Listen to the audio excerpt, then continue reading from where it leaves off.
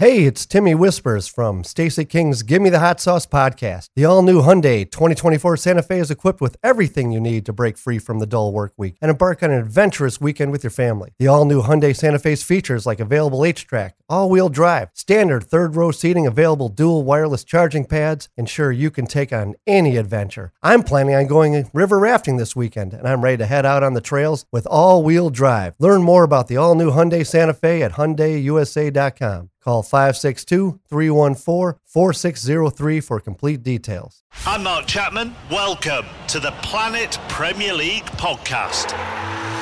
Each week, Cesc Fabregas, Nader Manua and myself talk all things Premier League. As a player, you don't have time to talk. No. You don't have time to make a plan. You just need to deal with wave after wave after wave. We watched Coach Carter and he said, afterwards, the game's just about doing this for your teammates. And I remember looking around halfway through the film and half the squad was asleep. Planet Premier League. Listen wherever you get your podcasts. Oh my goodness! It's only preseason, but I'm hyped. Neil Thought, Jimmy G Buckets gets buckets. Oh my goodness! Give me the hot sauce, Neil Thought. Give me the hot sauce. What are you doing, Dragic? Did you not get the memo? Derrick Rose can go upstairs. Woo! Let me step back and kiss. The NBA season is winding down, and we're not messing around. We're going right to the guest line off the top of episode 72 of Give Me the Hot Sauce, bringing in Stacey's play-by-play partner, Adam Amin. Adam, thanks for joining us today, and you guys are the talk of the town after that furious comeback against the Clippers last night. A lot of fun last night, wasn't it? That was a lot of fun. DeMar's the talk. I mean, what an incredible, impressive individual performance in a team setting. You know, that's the other thing too. Like, DeMar got 50, but Stacey said it when we were going off the air last night. Just what an incredible team effort. And, you know, there was a great video from the press conference after the game when they were talking with Patrick Williams, and DeMar interrupts the press conference. He goes, "Hey, way to hit that three." And Pat's like, "Way to get 50." And DeMar goes, "No, we don't win the game unless you hit that three." And whether it was Patrick Williams, Kobe White stepped up at big moments. Zach LaVine made big shots and had a couple of key defensive possessions. Vucevic played well. That was really a team effort, and it's going to take that the rest of the way. So it was nice to see that. And I know LA is not elite, but Paul George is Paul George, and that's a really good roster they have, and they might cause some problems if they make it into the playoffs. So that's a good win. Good win no matter what. I was telling the guys that it felt like a playoff atmosphere last night. Yep. With the energy in the UC. The crowd was in it. It looked early like the Bulls were going to get ran out of the building. And then all of a sudden, we had talked about, guys stepping up, Patrick Williams stepping up and being more aggressive. And then all of a sudden, the second half, he plays almost the entire second half, and Billy went to him. I mean, he earned those minutes too, right? With what we saw the game prior in Washington, Billy Donovan challenged him and said, "You need to play with force. You need to play with more force, and you need to be physical." And those are the things that Patrick is. The dunk against Hartenstein, that's a strong 7-footer. That is a good shot blocker that went up and got a hand on that. I understand maybe it's not the poster that some people want to make it out to be, but like that's a poster dunk that he fought through a strong dude to make. That's why you and you've said it a couple times this week, Stace, because what we saw in Washington and what we saw last night, that's why you get excited about him, because he clearly has these flashes of this talent and this power. He can overpower a game, and you just wonder what this kid's going to be in 4 or 5 years, maybe even 3-4 years. What is he going to be like if he really harnesses this physicality he has at such a young age? He's only going to get stronger, and as he gets more confident and more into the flow of what happens at the NBA level. And again, I understand he was gone for 5 months. That's a lot to ask for anybody, let alone a second-year player who's played 83 games now. But Patrick Williams can overtake a game, I think, at some point in his career, and I think he's shown flashes of that. That's why you get excited about it. Yeah, the Williams dunk was great, but let's face it, DeMar DeRozan brought the house down, and then anytime Stacey speaks French, it takes the broadcast to a different level. You gotta understand something, man. When much like a good dunker, when they see that runway open up, they got to take it. And my man saw that runway open, and my man, he took it and took off. And I loved it, man. I knew he had something in the holster ready. So I try to get, and again, I hope this is why people appreciate what Stacey does. I hope they think I fit well with him, because I got to punch and go. I got to punch it, and then I'm out of the way because I know he's got something locked and loaded. And man, last night felt like that felt like the real first one, Stace. You know what I mean? Like when I had the DeRozan game winner at Indiana, that felt like the first time I really felt like, yeah, we got one. You know, like that's one for us too. And last night for me felt like the first time since I've sat next to you, because last year doesn't count. No. This year with the crowd, the energy, home game, considering the circumstances of that being a comeback against a play-in or playoff caliber team, coming back from down 11 with 4.5 to go, that felt like the first real one. You know what I mean? Yeah. Like I felt that one last night. That was a blast, man. What I tell people all the time, because everybody, we all love Neil. And Neil was awesome to work with, and he really allowed me to be who I am today. But I tell you what, when I'm working with Adam, and it's like we can finish each other's thoughts. Like we can, if we're talking about a movie, he knows what I'm talking about. If I'm talking about a song, he knows what I'm talking about. And we just play so well off each other. And so even last night, I was watching a little bit of the highlights last night, and I'm like, man, it seems like we've been working together for like 20 years. It's so smooth. The transition has been so flawless, basically. And I really, really have a lot of fun. It's been, since we hired him, I've been reinvigorated. Because there was a point where I was like, man, when Neil rode off in the sunset like Shane, I was ready to get on the horse and ride with him. But then we got my boy Adam out there, man. He just reinvigorated me. So, yeah, I'm having a blast. No, man. But the thing, too, and you mentioned Neil, and I was so happy. I was talking with a friend of mine about this the other day. I was so happy when he got to come back. That really made me happy. And I know it made you happy that we got a chance to be, and to be there, too. Yeah. Because if he had a normal, send off, and obviously we would have loved it. He certainly deserved it much sooner than he got it, than he got it this time around. But I was happy, and the circumstances, but that I got to be there for that, because that meant a lot to me. And I sat in the truck during the third quarter when Neil came in, or second quarter when Neil came in, and I just enjoyed it. I just sat there with Mark and Tamara and Russ and the crew, and I watched it from the truck, and I enjoyed it like a fan. And I just had a ball listening to it. And the thing I remember most from Neil is what you just described, Stace, is that he set the blueprint for how to work with a personality. Like that. I think more play-by-play guys would be better suited. Maybe it would behoove them to try to bring more out from some of their partners, because I think sometimes we get in our own heads. Don't get me wrong, I love having a fun call and hitting one. Yeah, they play the highlight on whatever, and that's great.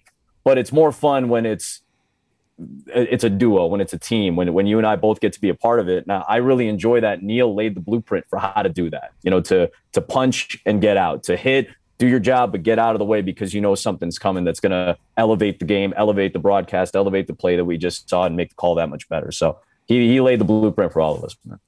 Yeah, and Adam, I remember that night when Neil came back, you and Stacey were in the crossover segment with the guys during pregame, and you got emotional talking about Neil. Obviously, he had an impact on your career, and I know that being a guy who grew up in this area, you don't take it lightly that you've been entrusted with this role as the Bulls play-by-play voice.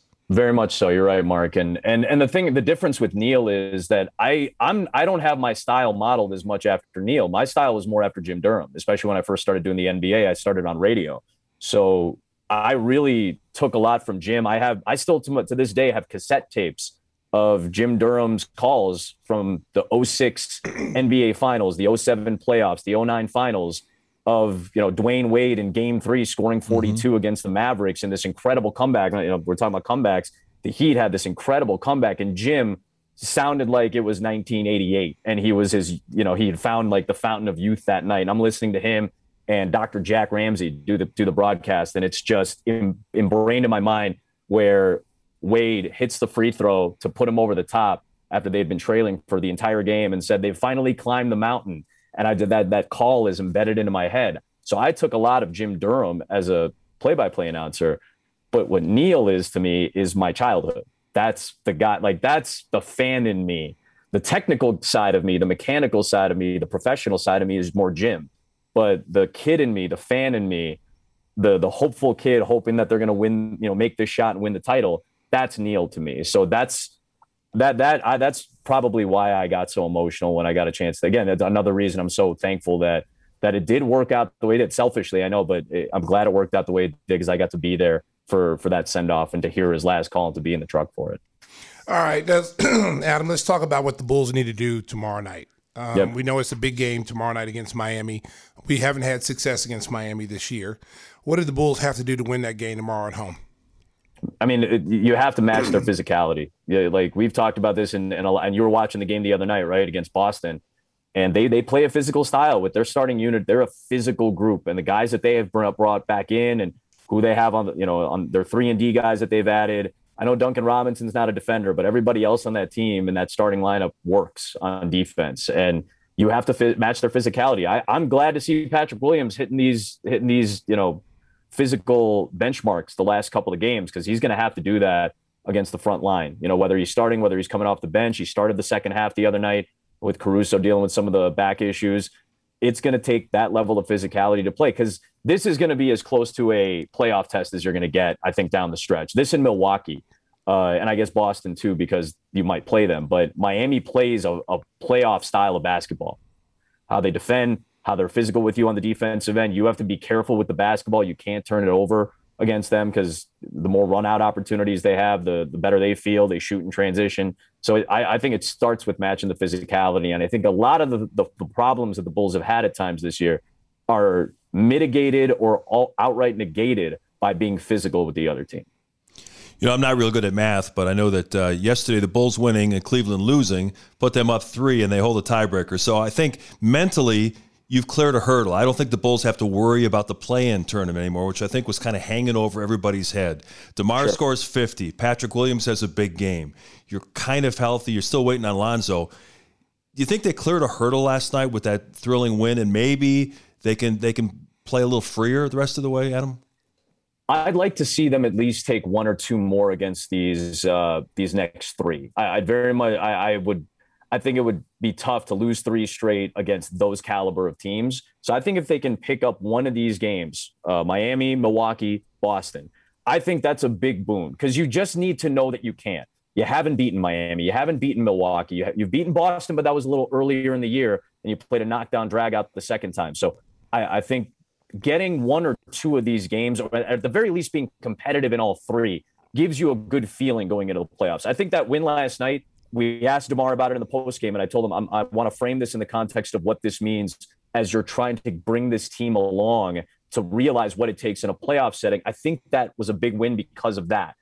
All right, you can do it. You can play physical. You can defend. You can play from down and still be able to come back by executing at both ends rather than feeling like you got to jack up shots. That's a big hurdle to climb. I think if you can do it again against an even higher caliber team, at least once, twice, maybe be competitive in all 3, I think that's another hurdle to climb before you go to the playoffs. Well, I'm always about the goals, setting goals for this team, because I feel like they have to have the mental mindset. And we talk about this, on broadcasts and all the things we talk about behind the scenes, how important for this team to get into a playoff mindset going in. And so these remaining games, there's a couple things at stake here. Even though they're not have to worry about the play-in game, there's still the goal of trying to win 50 games.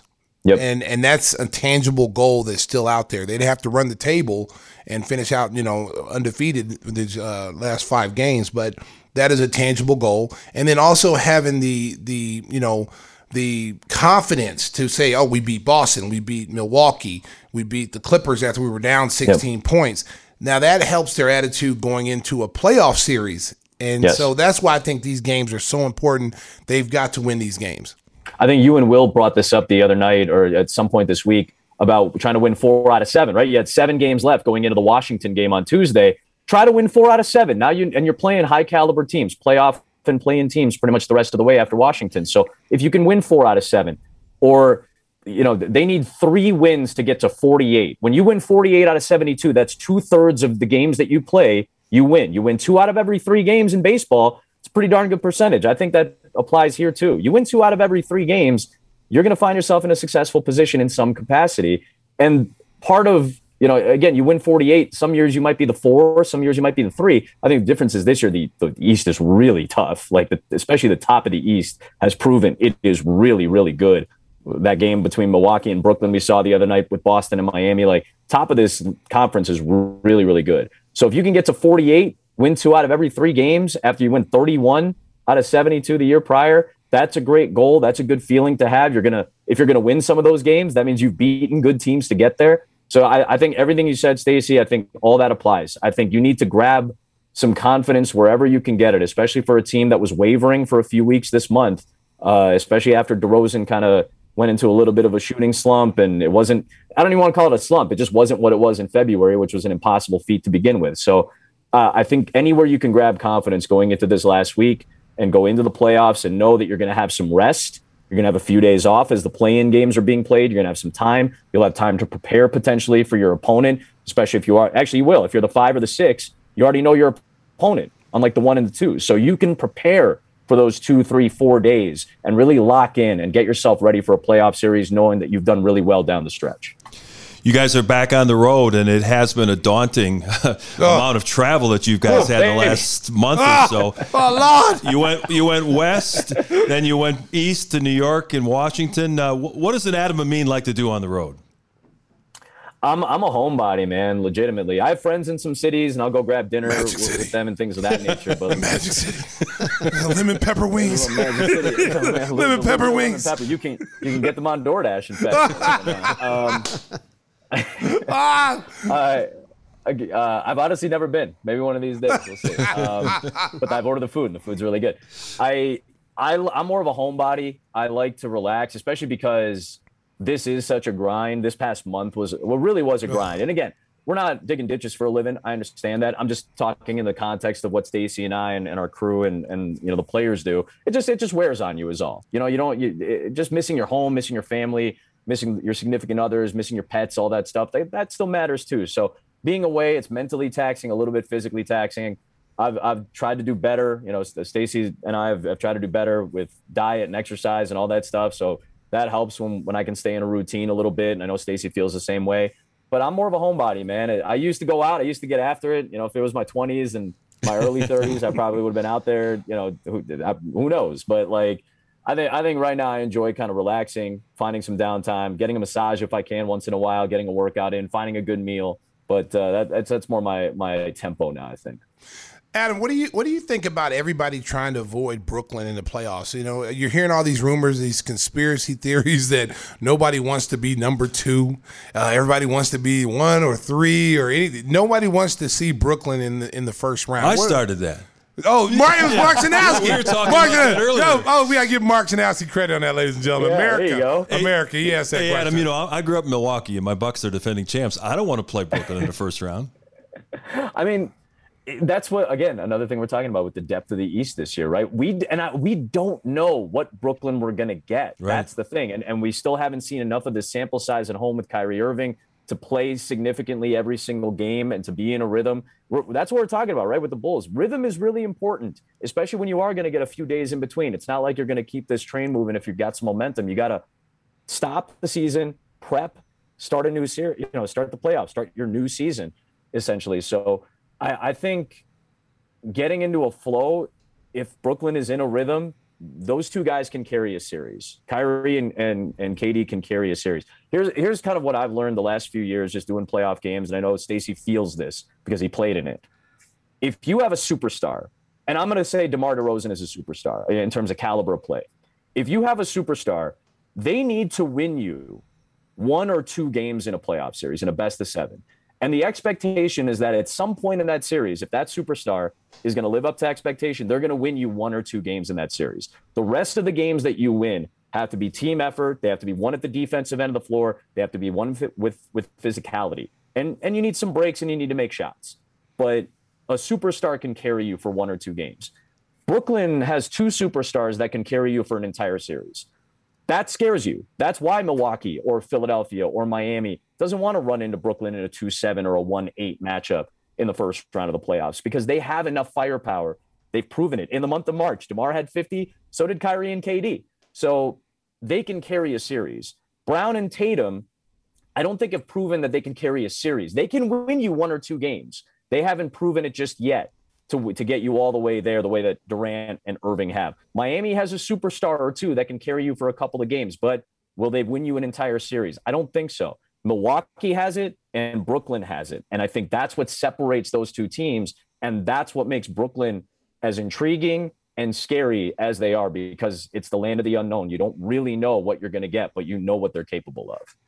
Yeah, I think normally when a team finishes first or second in a conference, they look at, well, the benefit of that is we'll have home court throughout, and we'll probably have a first-round series that's fairly easy. And that's been the case the last several years, Mark. The last few years, that's been the case. That's been the case the last few years. The 1-8 has been – I know Orlando won a game against Toronto. I think the Raptors might have gotten one against Milwaukee at one point, but typically 1-8 has been 4 or 5 and you're out. You don't really have to go that deep. Unlike, the Bulls, I think, carried it to 7, right, in the 1-8 matchup a few years back, last time they're in the playoffs. But typically you coast in that series because you know you're going to win 4 out of 5 or 6.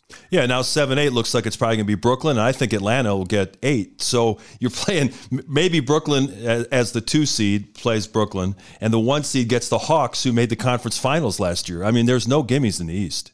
No, that's the depth. That's what's different this year in the East. The last 5 or 6 years, it probably hasn't felt that way. But right now, it feels that way. It feels like a 7-8, a 1-8 and a 2-7 matchup could go 6 or maybe 7. Those are teams that can push you to the brink. So I'm fascinated by it. I don't think there's a weak team in the East at all in the top 8. I don't think there's a weak team. I think some teams are stronger than others, but everybody gives you something. Everybody has something that they lean on that makes it difficult on you for at least one game in a playoff series, whether it's LaMelo and the combination of weapons he has around him in Charlotte, whether it's Trae Young's ability to go off, whether it's the Raptors' wing depth and their length on the perimeter. Everybody's got something. Tell our listeners a little bit. I know how important he is to the team, Lonzo Ball. And we, as both of us, we know how important, because we see it every night. Give our listeners a little bit of information on Lonzo and how important he is to this team. You and I were having a discussion about this the other day. This is a point of attack league. The NBA is the point of attack being where the pick and roll starts, because it's a pick and roll league. So the point of attack where everything begins to develop in a first action on offense, or in an action in general on offense. If you can disrupt that, you have a significant amount more success on the defensive end than other teams do. This is what makes Golden State really good. It's what makes Boston really good. It's what made the Bulls really good in that first stretch of the season when everybody was healthy and together. Why they were able to hold a Clipper team to 90 points early in the season. Why we saw all those under 100 performances by the Bulls defense in the early part of the season. Lonzo Ball's length, his IQ, his hands, along with what Caruso does, and I would compliment the same things for Caruso that I do for Lonzo, they know how to disrupt plays. And when you watch Kobe White have a game like he had last night, where he's had flashes, where he can disrupt that initial screen and blow up the point of attack on that pick and roll, those are the nights where the Bulls can stay in it defensively. When Ayo has nights like that, and the reason they don't have nights like that every night is because they haven't done it consistently for the first parts of their career. They're getting there. They're learning how to do it. They have examples of how to do it in Ball, and right now, for the time being, Caruso. When you can do that, disrupt that point of attack, it takes pressure up the second and third layer of your defense. It's like football. And Stacey loves football analogies. It's like an NFL defense. You got your defensive line, you got your linebackers, and you got your secondary. The secondary in this case is the last line of defense who comes over for help. The second layer of defense is the guy who may show or help on that initial point of attack. And your defensive line, your Aaron Donalds, your Myles Garretts, are the Lonzo Balls, the Alex Carusos, the Jimmy Butlers, the hassling guards that bother you at the start of your pick and roll that disrupt your flow. That's the defensive lineman. That's getting sacks in the NBA. That's how you do that. When you blow up the point of attack in the pick and roll, that's how you get sacks. That's your pass rush, so to speak. And if you can do that consistently, like Boston, Miami, et cetera, Milwaukee, teams like that do, you're going to have more success at the defensive end. You're going to be in more games in the playoffs. Hey, Adam, we had Joel Myers on the show last week, and he's the pipes. Yeah, one of the originals, and a man for all seasons, doing every major sport, and he talked about the preparation involved. You're getting ready to head into your baseball season for Fox Sports. Have you been keeping an eye on spring training and the goings on? I guess you have to, because once you jump in, you're going to be going 100 miles an hour again. Yeah, and it's such a cumulative season. It's a little bit easier to parachute in for the NBA or the NFL or what have you, but baseball is such an everyday sport. So, a lot of it right now, because I don't really pay attention to spring training numbers, because they really don't tell you a whole lot, especially when guys aren't full on game shape just yet. I think what's more important is the acquisitions the teams are making. While we're talking, the Sox made a move today, right? They traded Craig Kimbrell to the Dodgers to get an outfielder who was a very good one in AJ Pollock. And then they found out Garrett Crochet needs Tommy John. So like, how are you going to fill these slots in the bullpen? So those stories at the start of the season matter come September. And then when I jump in for the playoffs in October, like those are the storylines that you track. What's a bullpen storyline for the White Sox? Well, they lost one of their best left-handed reliever, or one of their best relievers early in the season in spring training. And they had, the same day that they traded away, their 8th inning guy from a season ago. So you have to track those things all the way from the start. And the more engaged I am now, the easier it is for me in October. Because I'm not, I respect Jason and Len and Boog and all these guys and Pat, the guys that do the baseball teams in our city. They're in it every day. And Jason does national, Boog does national, Len's done it as well. But they're in it every day, and it's so cumulative. So, I got to make sure to stay on top of it as much as possible so that in October, I still remember some of these important storylines that took place. One of the hardest working men in sports today. We're going to switch gears now because we went from basketball to baseball, but we're going to NFL. What is your thought of all the movement that's going on in the NFL, from the broadcasting part of it to the players switching teams and going different places? Give us a little take on what you feel about that there, Mr. Double A. Oh, man, baby. It's been wild. The wildest offseason ever is the tagline that everybody likes to use. But, it's very much in terms of transactions. Yes, I think it's shifted the tenor a little bit of the leagues. I think balance is good. So you need solid quarterbacks in both leagues. So it helps. So I work for Fox, and most of our games, not all, but most are NFC games. So it helps to have Tom Brady back with Tampa Bay to be able to discuss him, to be able to talk about the NFC South having a marquee quarterback as the other teams try to figure things out. It helps to see Justin Fields in Chicago know he's going to be the guy. You got him, you got Rodgers, you got Cousins locked into Minnesota. Like, it gives you a little bit more of a clear picture. And now as you see Russell Wilson move, as you see Von Miller go to Dallas, Bobby Wagner staying in the same division in the NFC West and going to Los Angeles to kind of fill that gap at middle linebacker that they had lost last year. I think this is what makes the league fun. It's a 12-month out of the year league. And to see how this plays out is crazy. But it's fun for us, especially when you get to do, let's say we do Denver week 1. You get to do Russell Wilson's Denver debut. You get to do the Cowboys week 1. It's Von Miller's Dallas Cowboy debut back in the state that he did so much good work in when he was in college. So all these storylines are great. As for the broadcasting side of it, it's becoming just as much of a Wild West as it ever has, man. Like, it's a real cottage industry to cover this.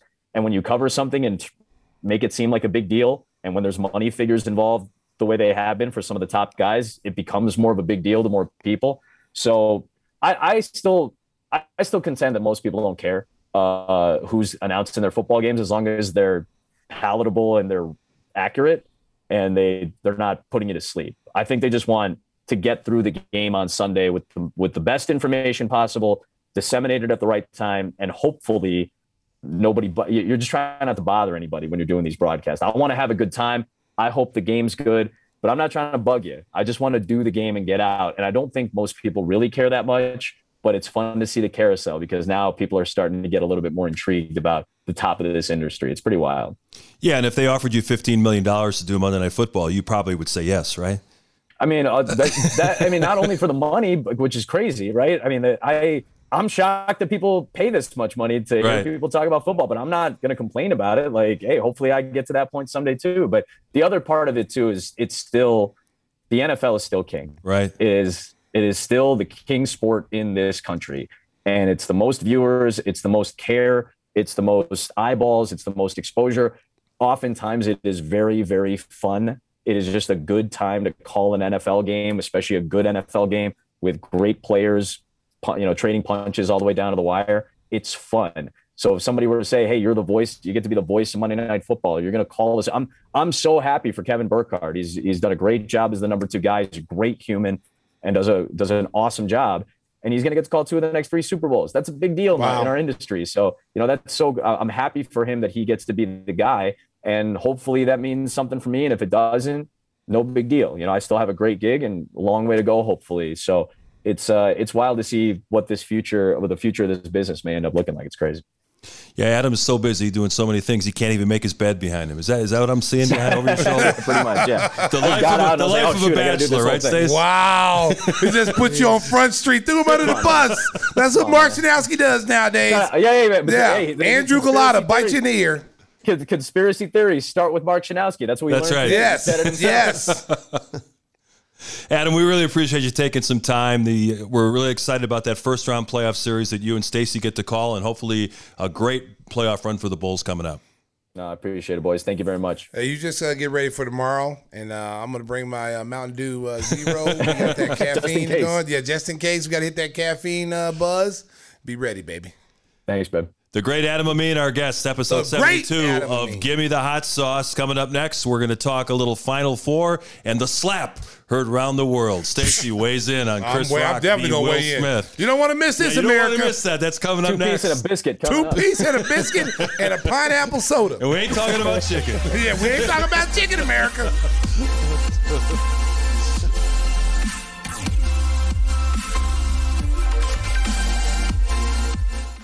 Episode 72 of Gimme the Hot Sauce rolls on. We want to start out by talking about our good friend Jeff Vukovich. When it comes to insurance for your auto, home, and business, make sure you contact the king of insurance. That's nationwide agent Jeff Vukovich at jeffvuk.com. That's jeffvuk.com. And Stacey's got the golden pipes ready for our next segment. You know what, Mark? Today's a different day. It's Friday. I'm passing it over to my good friend Timmy Whispers. Tim hasn't said a thing yet. Said a damn word. So now let's hear it. Last time I did that, I was accused of being a country singer. Okay, let's try it again. You try it again. You get a chance. Here we go. Hold on. Oh my God, this guy. He's not ready for the moment. For those listening to the podcast, not watching on YouTube, he's now drinking water. He's drinking water. All right, here we go. Nationwide is on your side. Started out okay, but then... Yeah. You know what? America. I have no claims. America. This is the reason why he doesn't sing the Nationwide. Okay? He drank some water, and he tried to loosen up. Could you imagine if I didn't drink the water? His pipes were rusty. Okay? So he drank some water to try to lube up the pipe. There's a reason why that I sang it, and he doesn't. But this was your day because you haven't said a word the whole day. We didn't even know if I thought your lips were sewn together during the interview. So I just want to make sure you're alive over there. Okay? Are you all right over there? I'm barely alive. Okay, thank you. All right. And our guy Jeff Vukovich, he brings his A game every day. Yes. So we make sure if you have any auto, home, or business needs, contact the king of insurance, Jeff Vukovich, jeffvuk.com, and he's always got his A game. And you know what? And he's a guy you can trust. That's right. Yeah, seriously. Like America, I wouldn't just be telling you about Vooch. Vooch is a good guy, man. He's a guy you can trust. Yeah. Sorry to let you down. No, seriously. Listen, I buy my insurance from Jeff, so I just want everybody to know that out there. So I just want to throw that out there. If I'm doing it, you need to do it. You know what else is a great product? Oh, Mark, don't interrupt me again. I didn't know you were going to say. Nationwide is on your side. Wow. That's how it's done. With it's a special Friday. You don't sound like Buck Owens, okay? you gotta be able to sing it with some soul. You know, you were singing it like you was at. You gave me the chills. You were singing it like you was at a Lone Star restaurant with peanuts on the floor. You got to be able to sing it with some soul. They don't let me sing there either. I don't blame them. Oh my goodness, you would have got booed off the stage at the Apollo. That's why I need that chicken wire up in front of me. Like Blues Brothers. Or Roadhouse. Yeah, The blind singer was singing, and they were throwing beer bottles at the chicken wire. Yeah, that would have hit you though. That chicken wire, those bottles was getting in there. Oh, they're getting in there. Oh, look at DJ Pavel. Through. Pavel's coming through. He's awake, America. He's another guy falling asleep on a Friday. Look at him. You can't see him, America. Yeah, but you know what Pavel did have in the past couple days? What? Some new hot sauce. Oh! Hey, you got some product placement. Why don't you show the folks what? Where's it at? Hold on. Oh. America, you asked for it. You asked for it. We've been listening to the people, and we are pleasing the people. We have now brought out the new hot sauce, our fourth flavor, Chicago Fire 1871. It's spicy and hot like my girlfriend Dawn.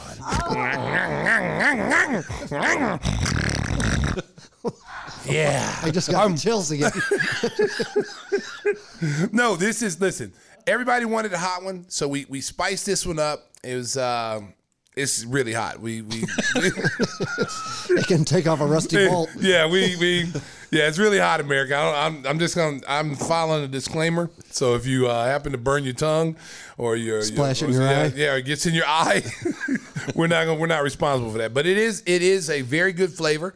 It still has our little garlic twist to it, but it's a lot hotter than it's a 10 on a 10. It's a Carolina Reaper. No, it ain't no Carolina. Is it a Carolina Reaper? Really? 100%. Oh, I'm well, not 100%. But. Well, listen. Well, what was the one that what was the first taste test we had that made Pavel sick? Well, we just put test names on it. It was Atomic. It was Atomic. Well, America, we decided to scrap that idea. Okay, it'll make you a rough. Listen, we decided to scrap that idea because the simple fact we saw a man almost die. Okay, and I felt bad for Pavel because Pavel, he's from Russia. Okay, everybody thinks we're joking. Pavel is from Russia. Okay, and he has an iron cast stomach. He can take anything. He drink a bottle of gasoline. Okay, that's how his stomach is. It's cast iron. But when we gave him the Atomic, his eyes were sweating. His eyes was bleeding. They wasn't sweating. They was bleeding, His ears America. were sweating. hey, I need you. Anybody have any milk? That's what he kept saying. Like milk. Like, weren't you the same guy saying that it wasn't hot? You could take anything. You need Now you cottage want cheese. milk? Yeah, anybody have any cheese? Any milk? I've been broken.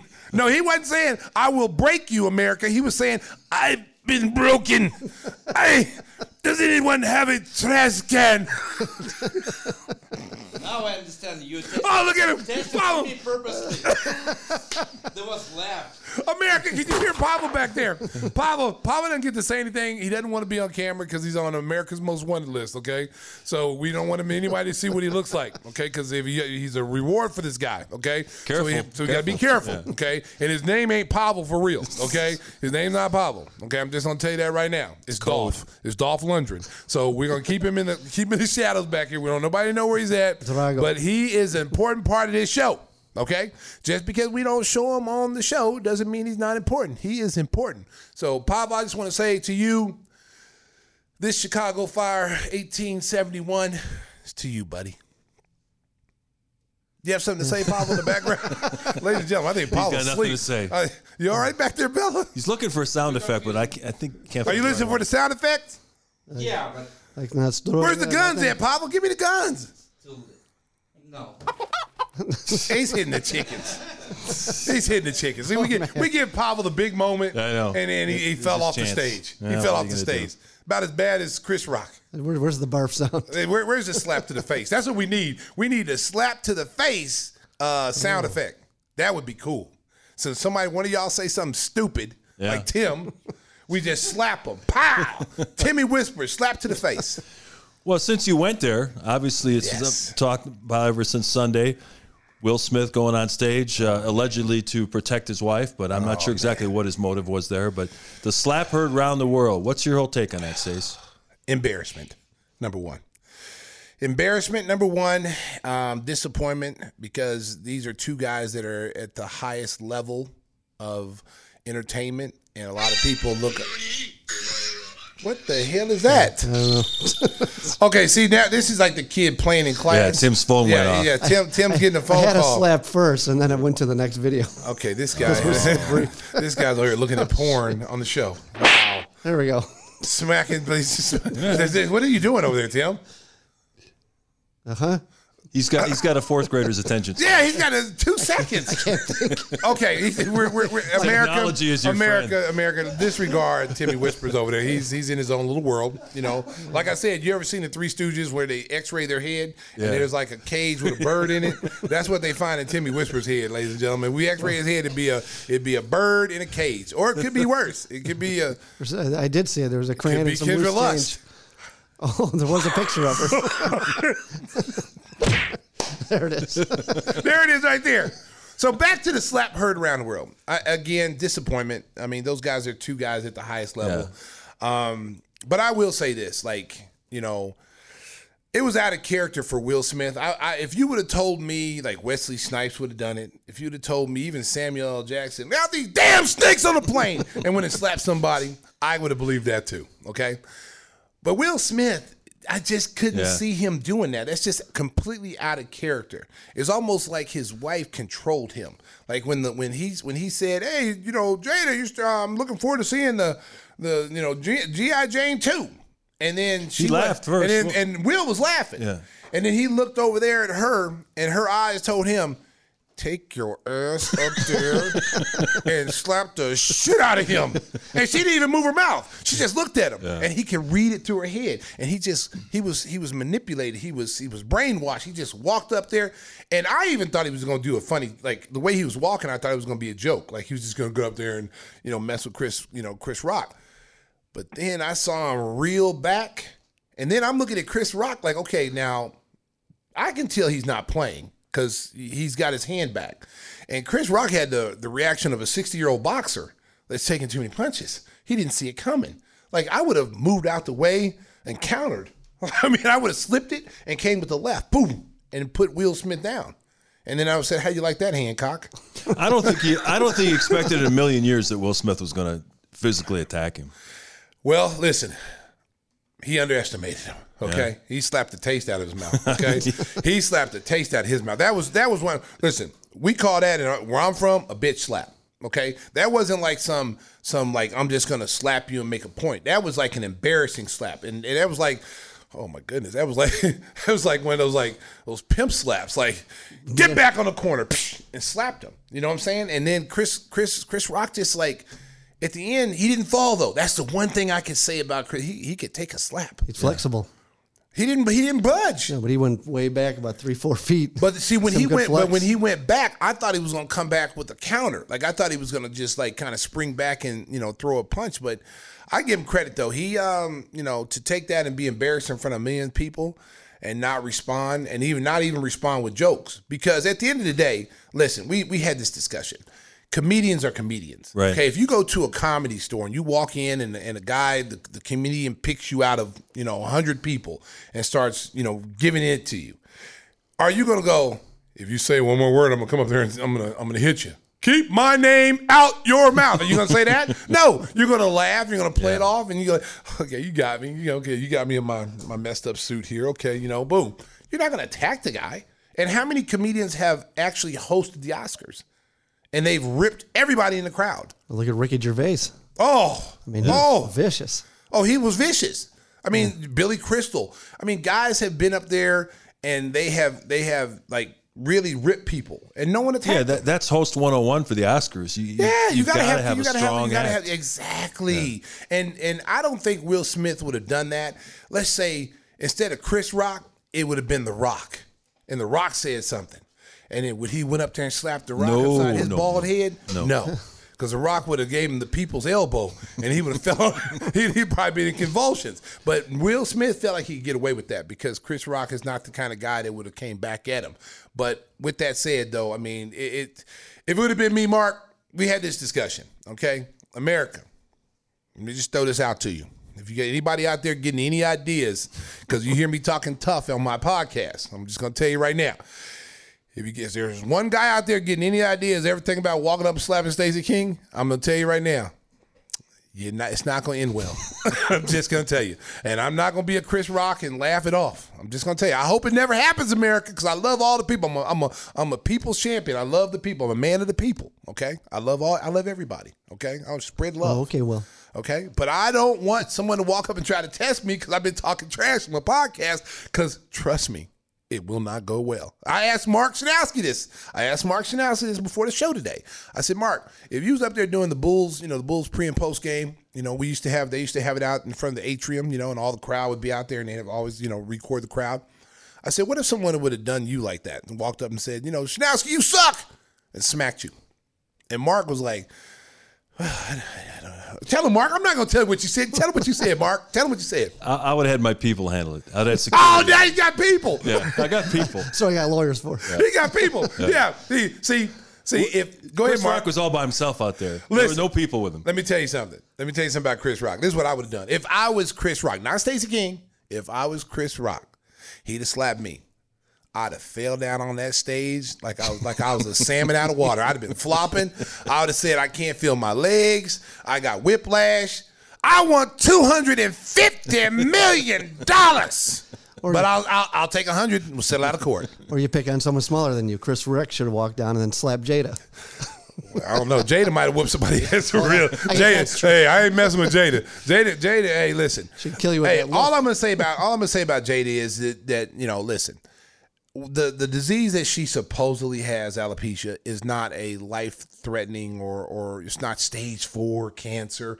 It's not that. And Chris Rock, to his defense, might not have known that she had that. Not a lot of people knew that until I didn't know she had that until it was brought up at the Oscars. So maybe he didn't know that that's what she had, and he was just seeing her with her head being shaved, and And he probably didn't write that joke either. No, he's just writing a joke somebody handed to him. Exactly. So he should have slapped the person that wrote the joke. So shit rolls downhill. We'll slap me, I'm gonna slap you. So I'm gonna go back there and find a guy who wrote the joke. Hey, Bill. Hey, Billy, come here. I need to talk to you, man. Hey, Dan, Chris. I'm really sorry about that joke, man. I saw what Will did to you. You know what, Billy? You're right. Smack, and I smacked him upside his head. There you go, Pavel. That's what you got to do. Yeah. I'm sure that guy who wrote that joke was probably a little nervous. Like he probably didn't show up to work. He probably left when the slap went down. He's like, I'm checking out today. I'll see you guys later. I hope to catch you at next year's Oscars, and I hope I don't have to write any more damn jokes. I'm out of here. Beep beep. Drive home safely. Pavel liked that one. I think that's the first time I've heard a giggle from Pavel. Oh, man. Something about slapping people.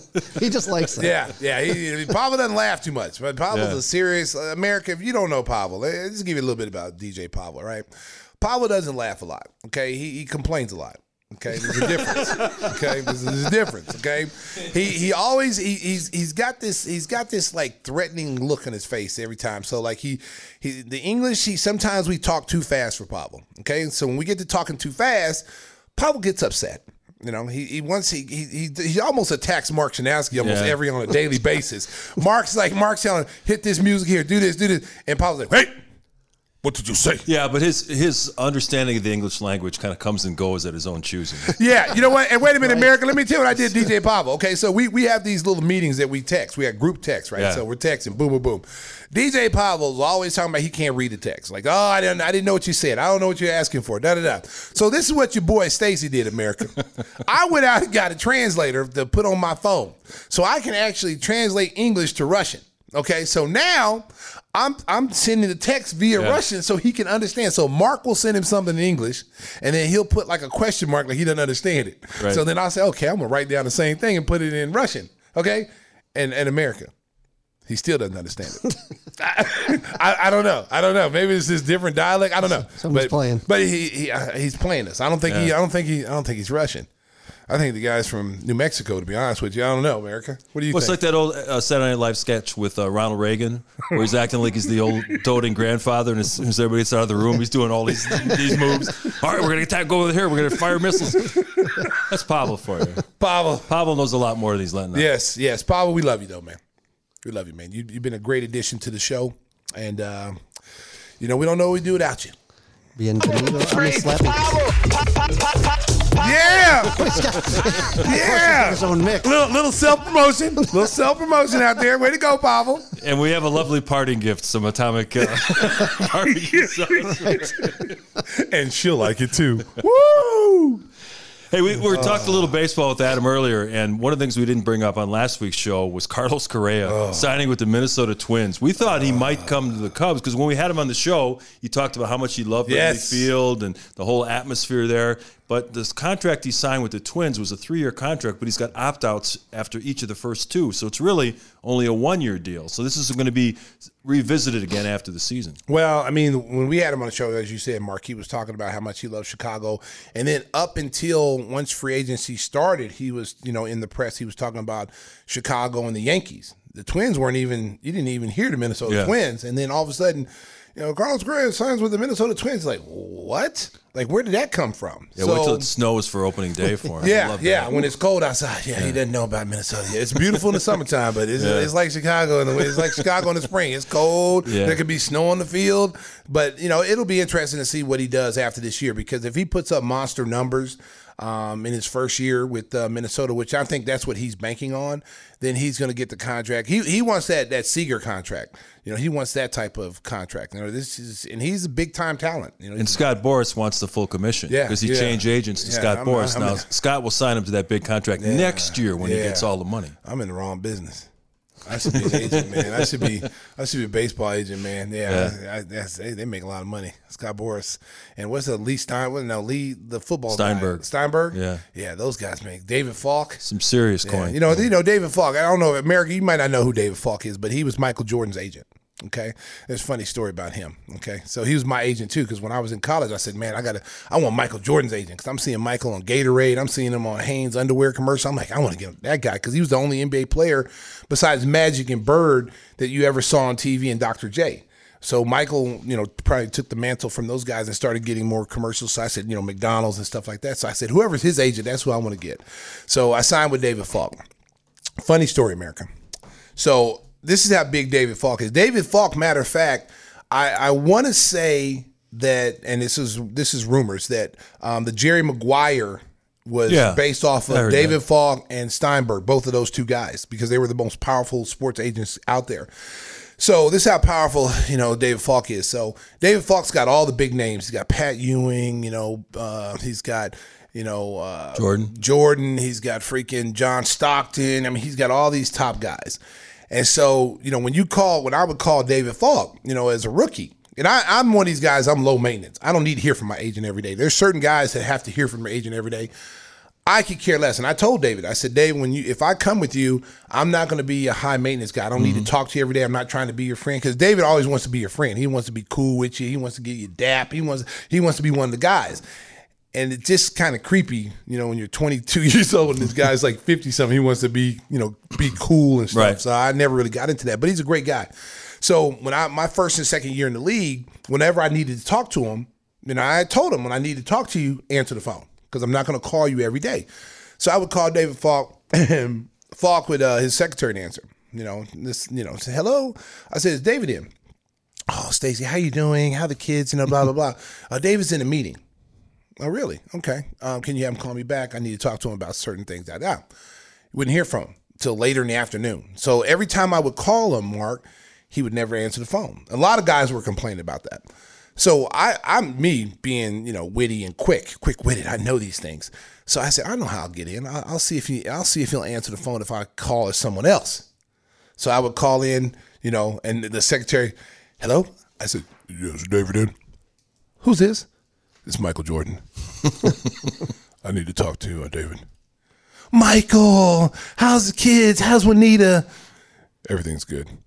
I need to talk to David now. And then all of a sudden, he'd answer the phone. Hold on, Michael. I'll patch you right through. And he'd answer the phone. MJ, how you doing? Say no damn MJ. This is Stacey King. I've been trying to call you for 2 weeks. Now you just answer the phone because I'm Michael Jordan? No, Stacey, I was going to get back to you. I'm like, that's some BS, Dave. Yeah. And then he would do that. It would do like 3 or 4 more times I would do that. I'd call us Patrick Ewing, Karl Malone. Gary Payton. I would call us someone different every single time, and I would get right through. I was like, man, I said, this dude is a trip. Like, I can't get in my name. I got to be somebody else. You got to be a superstar player to get in, but... yeah, it's my David Falk story, America. You don't have that problem now with your agent, do you? No. You know what? Let me tell you something, America. I got a great agent. Yes. Alan Sanders is, he's my media agent, and he's an awesome dude, man. If I've had agents, Mark, if they tell you it's raining outside, you literally have to walk out there and go check, okay? Because they couldn't tell you. Let me tell you a funny story. Okay, so we're talking about agents. So when I first got into, the media part of it, the broadcasting part of it, I didn't know anything about agents. I thought they were all the same. I thought I'm going to hire my basketball agent to be my agent. No, you can't do that. You got to have an entertainment agent. So I hired this one guy in Chicago. I'm not going to say his name because I don't want to front him out. So Comcast they just came over from sports and what is it, Sportnet or whatever before they were Comcast. They were something else. Sports Vision. Actually, Fox Sports is what they were. So they came over to Comcast, and so they were getting ready to do the pre and post game for the first time. They were going to do the Bulls pre and post game. So they approached me. They said, "Hey, would you want to do it?" Yada yada. Like, yeah, that'd be great.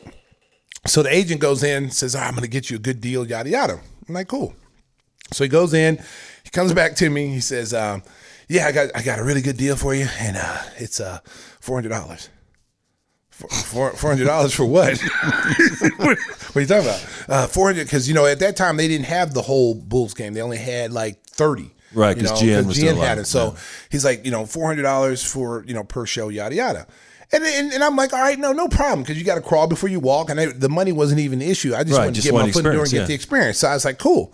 So then the next year came. Okay, I went through the whole year with that $400 a deal. I said it was no problem. So the next year came. So he said, because we were year to year. So he goes, hey, I'm gonna get you another deal, yada yada. All right, cool. He comes back to me. He said, all right, got the deal done. All right, I'm thinking it's gonna be more. He's like, it's $400.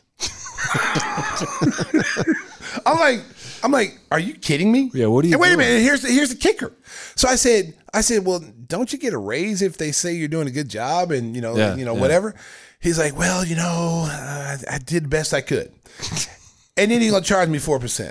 Yeah, 4% of that little cheap money that he got right there. And I was just like, are you really gonna take your percentage out of this? I could have walked in there myself and got this easily. Yeah. And so he was like, yeah, but I really worked hard, and I'm just like, oh my God, I'm make sure I do not give you any references or anybody. I fired him right on the spot.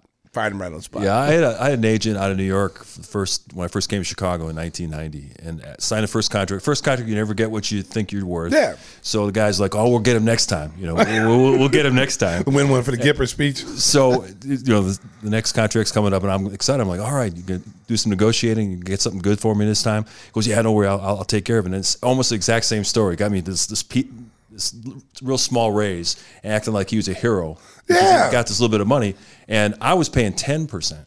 Oh, so that was the end of that. I've never had an agent ever since. Yeah, it's like I said, it's a little bit different than the sports agent, because the basketball agent or the football agent or the baseball agent, they know where the market is. So when I came in as the 6th pick in the draft in '89. First of all, you start off as what the 6th pick made the year before, and then you go from there. So it's kind of, it's pretty much set. And, but when you're dealing with the media part of it, it's a little bit different, because it's, based on, how many sponsors that they may have and all this other stuff. And Comcast was just getting started. So and me not knowing the business, like I didn't know any of this stuff. I just knew about the basketball part of it and being an agent. But as far as the media, I didn't know anything about it. And needless to say that I learned very quickly. That you need someone that's really good at knows what they're doing and knows the market and is going to roll up the sleeves. And ever since then, like my man Alan Sanders out of New York, I've never had to worry about anything. He goes in there and like I said, if he tells me it's raining, I don't even question it. I go grab an umbrella. The umbrella. Yeah. I grab the umbrella. If he tells me the sun is shining, grab your sunglasses and some sunscreen. I'm bringing it with me, brother. So, advice for all you aspiring young broadcasters out there: do it yourself, because most agents don't know what they're doing. Yes, so. Don't fall for the old banana in the tailpipe trick. Yeah. When they say I can get you this, and then the next year you come back, you're making the same damn thing. And then the crazy thing about the little $400 thing is I had to drive all the way down from up north, pay to park, like you're talking, pay to park, didn't get reimbursed for that, and I'm like, well, geez, I'm almost be working for free, But my whole thing, and I tell any aspiring, anybody who's trying to do this and trying to get in this business, is you have to crawl before you walk. Right. It's not about the money. It's experience not about. Is most it's important. all about experience. And if you can afford to not have to worry about where your next check is coming in, you got to do what you got to do, because that's experience is everything. And I would do it all over again. I would take that. I would take zero. I mean, if that's what it meant for me to advance and to get better at what I'm doing. And then after that, every door has been open and the rest is history. So, who we work with at Comcast? Well, first it was Luke Stuckmeyer. Then it was yours truly. Yes. So, and Stacey became a star working in the booth with, wasn't Pippen with you that first year? Well, it's a funny story about that. A lot of funny stories. That's why I'm teeing him up. Yeah, a lot of funny stories about that. Yeah, Pip, the funny thing about it was, Pip was scheduled to be the replacement for Johnny in the beginning, okay? Because they felt like, star power, Scottie Pippen, yada, yada. And so they gave him the first crack at it, and I was still doing the pre and post game. And he made a comment one time in the Washington series when they played with when they went against Larry Hughes and Gilbert Arenas and those guys in that playoff series. Mm-hmm. Somebody hit a 3-point shot. Somebody took a 3-point shot for the Wizards. I think it might have been Gilbert Arenas hit a big shot. And Scotty goes, man, it took he had some big balls to take that shot. And on TV, you have to watch what you say. Yeah. And even now, it's even a little bit more, there's a lot more critiquing now than what it was back then. But he said, yeah, you got to have some big, I think it was like you got to have big balls or big nuts or something to take that shot. And then one of the head guys at the Comcast at the time was sitting there watching, like, oh, we got to get this guy out there. We got to get him out there. And so that's how that happened. And then we got to get a guy who says, open your mouth and take it. Wow, we're trying to forget that, Tim.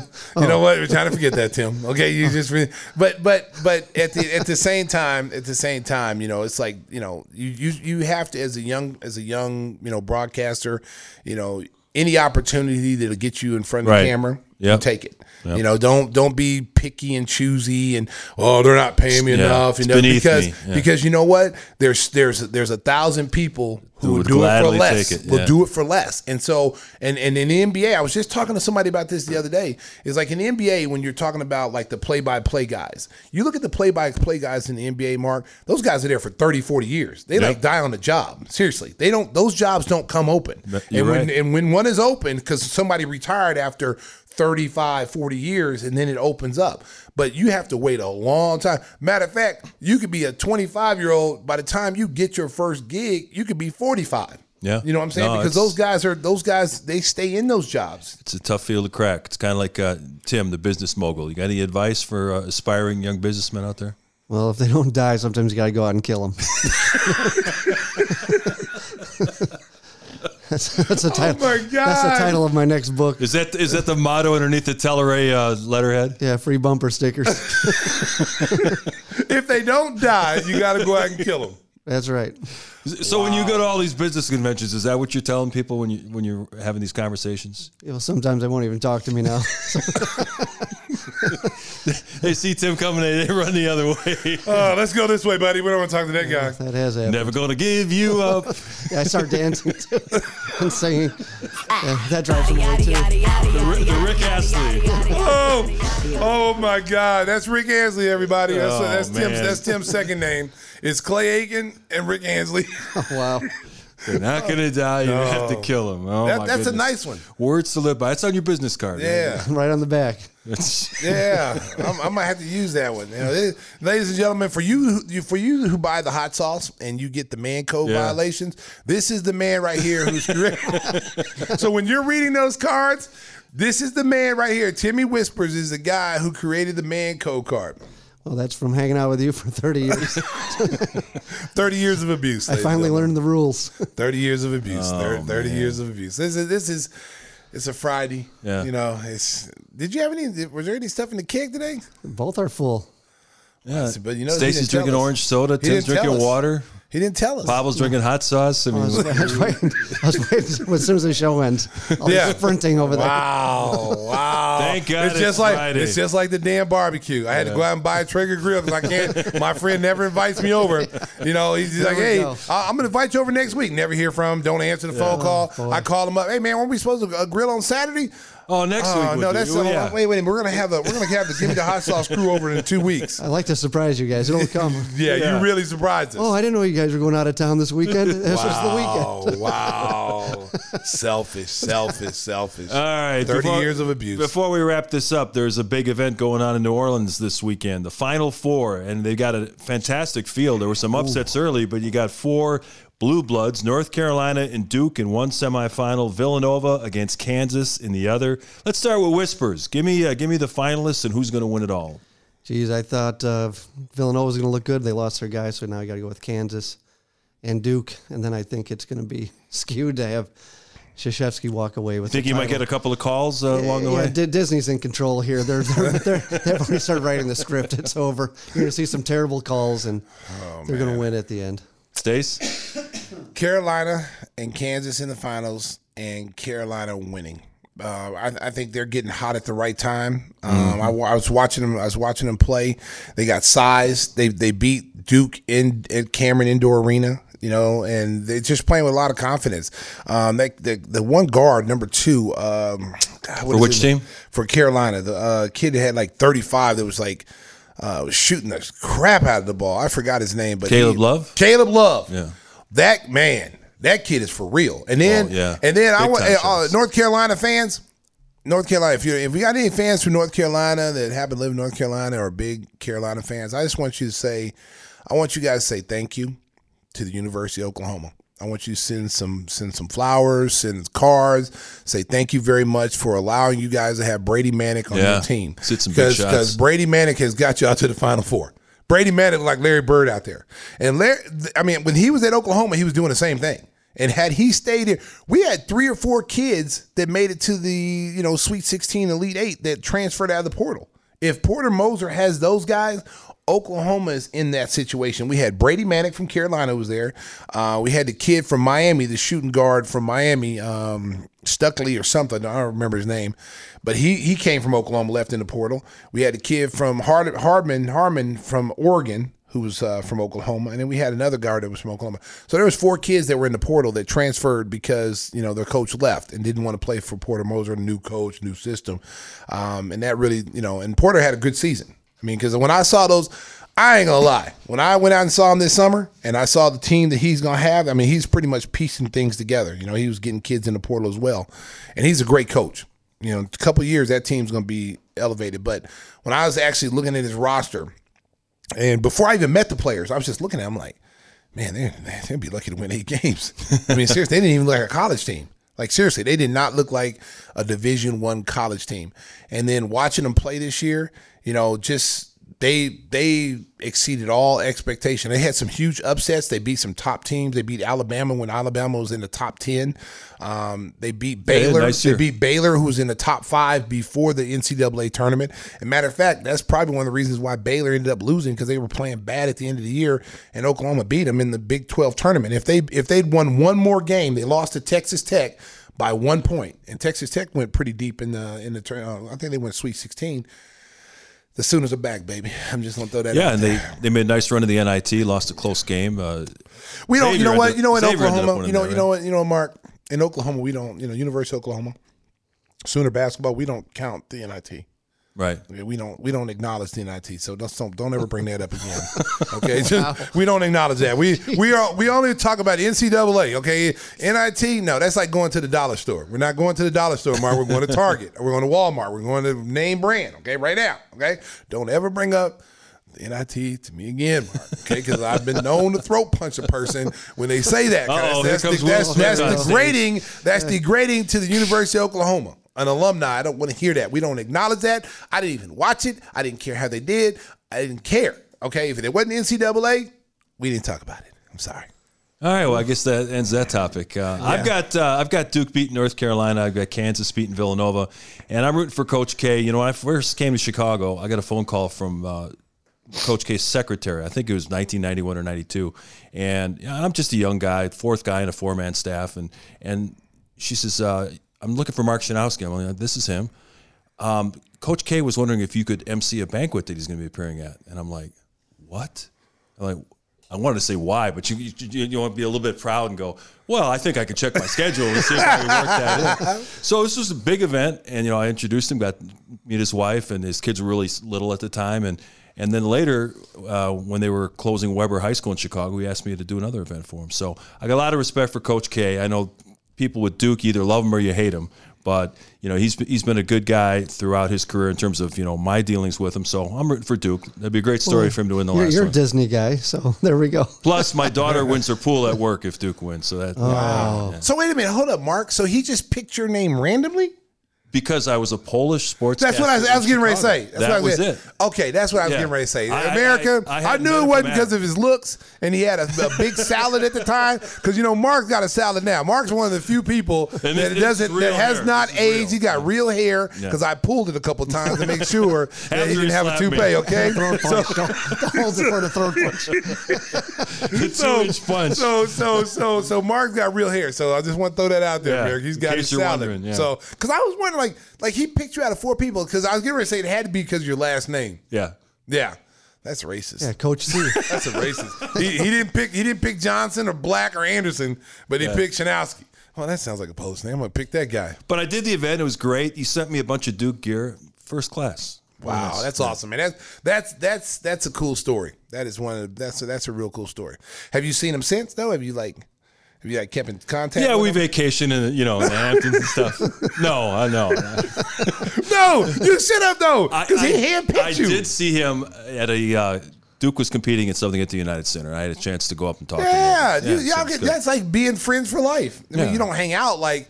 Like I don't hang out with Tim every day, but we're still friends. You know what I'm saying? I can call Tim up once every 6 months. How you doing? Well, this is great. We're going to have Coach K on now as a guest. That's right. Time. Yeah. I'm going to call in that friendship from 30 years ago. Yeah, you did. Yeah, 30 years. We wanted to get a guest with a Polish last name, so I went for Krzyzewski. Oh, yeah.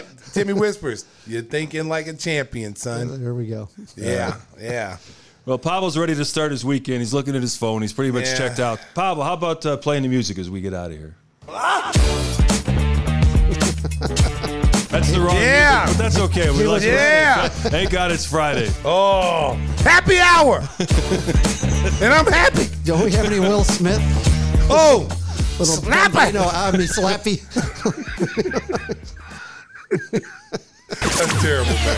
That's terrible. There you go, Pavel. There you go, Pavel.